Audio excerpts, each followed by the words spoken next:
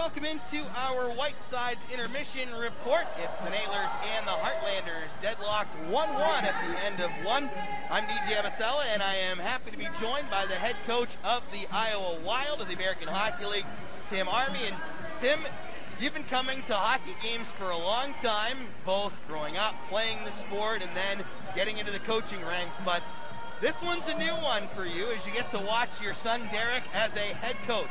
What's this like for you and Sue? It's really cool for both of us. We've not seen him coach live. I haven't seen him coach live as an assistant or as a head, so it's kind of exciting. You know, my career has been 35 years coaching now, and to see your son follow your footsteps is exciting. But you know what? Jack Ferrera told me years ago, once you start coaching, you'll never watch the game the same way. And so I find myself, like I always do, watching the matchups, watching the style of play, kind of watching the game itself. But it's interesting to have your son running one of the benches, and it's exciting to see that. We've heard Derek tell the story, so we want to get it from Dad's side of it. Growing up, you would be at home either watching games or editing video, and Derek and Travis somehow had their room set up where they could peek in on you and watch what you were doing. Punishment wasn't in the cards, though. You must have embraced something like that. Yeah, I loved it. So it was in Crofton, Maryland. I was coaching the Caps, and I had made an office in an end room, one of the bedrooms. We converted it to an office, and the kids' room was across the hall. And they each had a set of bunk beds, and Derek was actually at the far end. Travis's bed faced the door and faced my door. So unbeknownst to me, they would climb into bed with one another and kind of peek through and watch me work as I was watching games, breaking games down for our next opponent or our own games in Washington. But eventually what we ended up doing was, with the boys, they'd alternate nights. So one night, one would come up and sit with me, do his homework, and watch the games with me. The next night, the other boy would come up. So it was a lot of fun. But yeah, they had the hockey bug even at a young age, where they really they took to it, and sort of the nuances of the game even when they were young. So it's a fun story to hear, but it's very, very true. The hockey tradition in your family is incredible, starting with your dad, you, Derek, and it all goes through Providence College too. What is it about that institute that really struck a chord with your family? Well, my dad went there, so he was the first one to go there. He's the first captain of the hockey team, the varsity team there. Schneider Arena is named after a Dominican priest who married my mother and father, Father Schneider. So then I ended up going there, met Sue there. We were married on campus right after we graduated. Sue was confirmed there. So just in that sense, and then eventually I ended up coaching there, and then Derek came to school there. So, and then ended up being one of the captains. Team played in the NCAA tournament. So he had a great 4 years at Providence. So four of us going there, and then Jenny, Derek's wife, she received her master's degree there. So a lot of connections.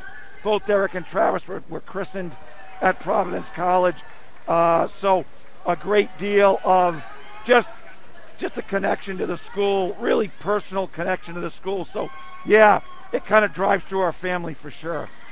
As Derek was winding down his playing career, what was the conversation like at home when he started to look into going into the coaching ranks, knowing that you had so much experience in that? Did he pick your brain a lot? Yeah, we it was just sort of fluid, you know. So even when they were little, we'd be at the kitchen table and we'd be talking about the game itself and different situations in a game, moving the salt shakers around, moving the glasses and the spoons and so forth. And then we always watched it. It was always on. So it was just something we always talked about. And even to today, you know, in the summertime, middle of July, we're sitting at the kitchen table eating dinner. It's all we talk about is hockey. It's such a part of our fabric. But Derek said to me one time when he was still playing, he said, you know what, I want to do what you do. And it was the first time he really sort of said that he would like to coach someday. He goes, I really think it's cool. I'd love to do it. I said, well, when the time comes, you know, you have an opportunity to get into it, start to get into it, lay your foundation as a coach, and you'll grow from there. But he does certainly have a passion for it. I feel like the X's and O's can vary depending on what you like or what type of players you have, but I feel like the mental aspect might be one of the more important areas to cover, especially for a young coach, to really have to learn players. Do you see that too, or is there something else that you notice that young coaches really have to learn quickly? Yeah, you got to learn your personnel, your bench management, your style of play. You have to create something, and it takes time to create it. I've been at it for 35 years, so I have a template of how we want to play in every situation. You begin to acquire that the more you coach. That's just part of the process. You're going to make mistakes. It's inevitable. Try and learn from the mistakes, but you're always sort of evolving as a coach and how you deal in a game, how you deal with your players individually, collectively, what works for you, style of play, how much video, when you don't use video, do you pregame skate, don't you pregame skate? It's not something that you should know your second or third year as a coach. It's something that you're going to acquire over time, and you're going to establish that foundation. That's really what I did, and he's going through the same thing right now. Do you guys talk a lot as the season goes on? Is it a lot of him asking you? Sometimes will you give him something like, hey, I saw this, maybe you want to try this? Yeah, we talk constantly. I coached him for a year at Providence, and it's something very unique about coaching your own son or your daughter, depending, on the situation. You see their soul. When you see somebody in between periods or during a game or at the start of a game, you see their raw emotions. Not a lot of parents get to do that with their children. That was really special. And now it's the same thing. We talk about things that are a lot deeper than what a father and son normally talk about. And we talk about a lot of specifics and a lot of situations that occur in everyday activities as a coach. But yeah, so just a couple weeks ago, we were talking about some offensive zone play, and I was sending him video of things that we were doing. But I pick his brain too because he's younger than I am, obviously. He's dialed into this new generation. He's part of it. So I pick his brain on what he's thinking. How does he relate to players? What is he seeing? His Generation Z is a lot different than baby boomers. So it goes back and forth.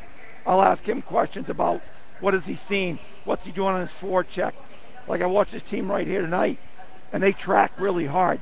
And that for me, if a team tracks hard, that's an indication they're a hard-working team, and they track hard. So those kind of things are really intriguing to me. He's obviously teaching that. He and Ryan are teaching that to their players, and they've come out very committed.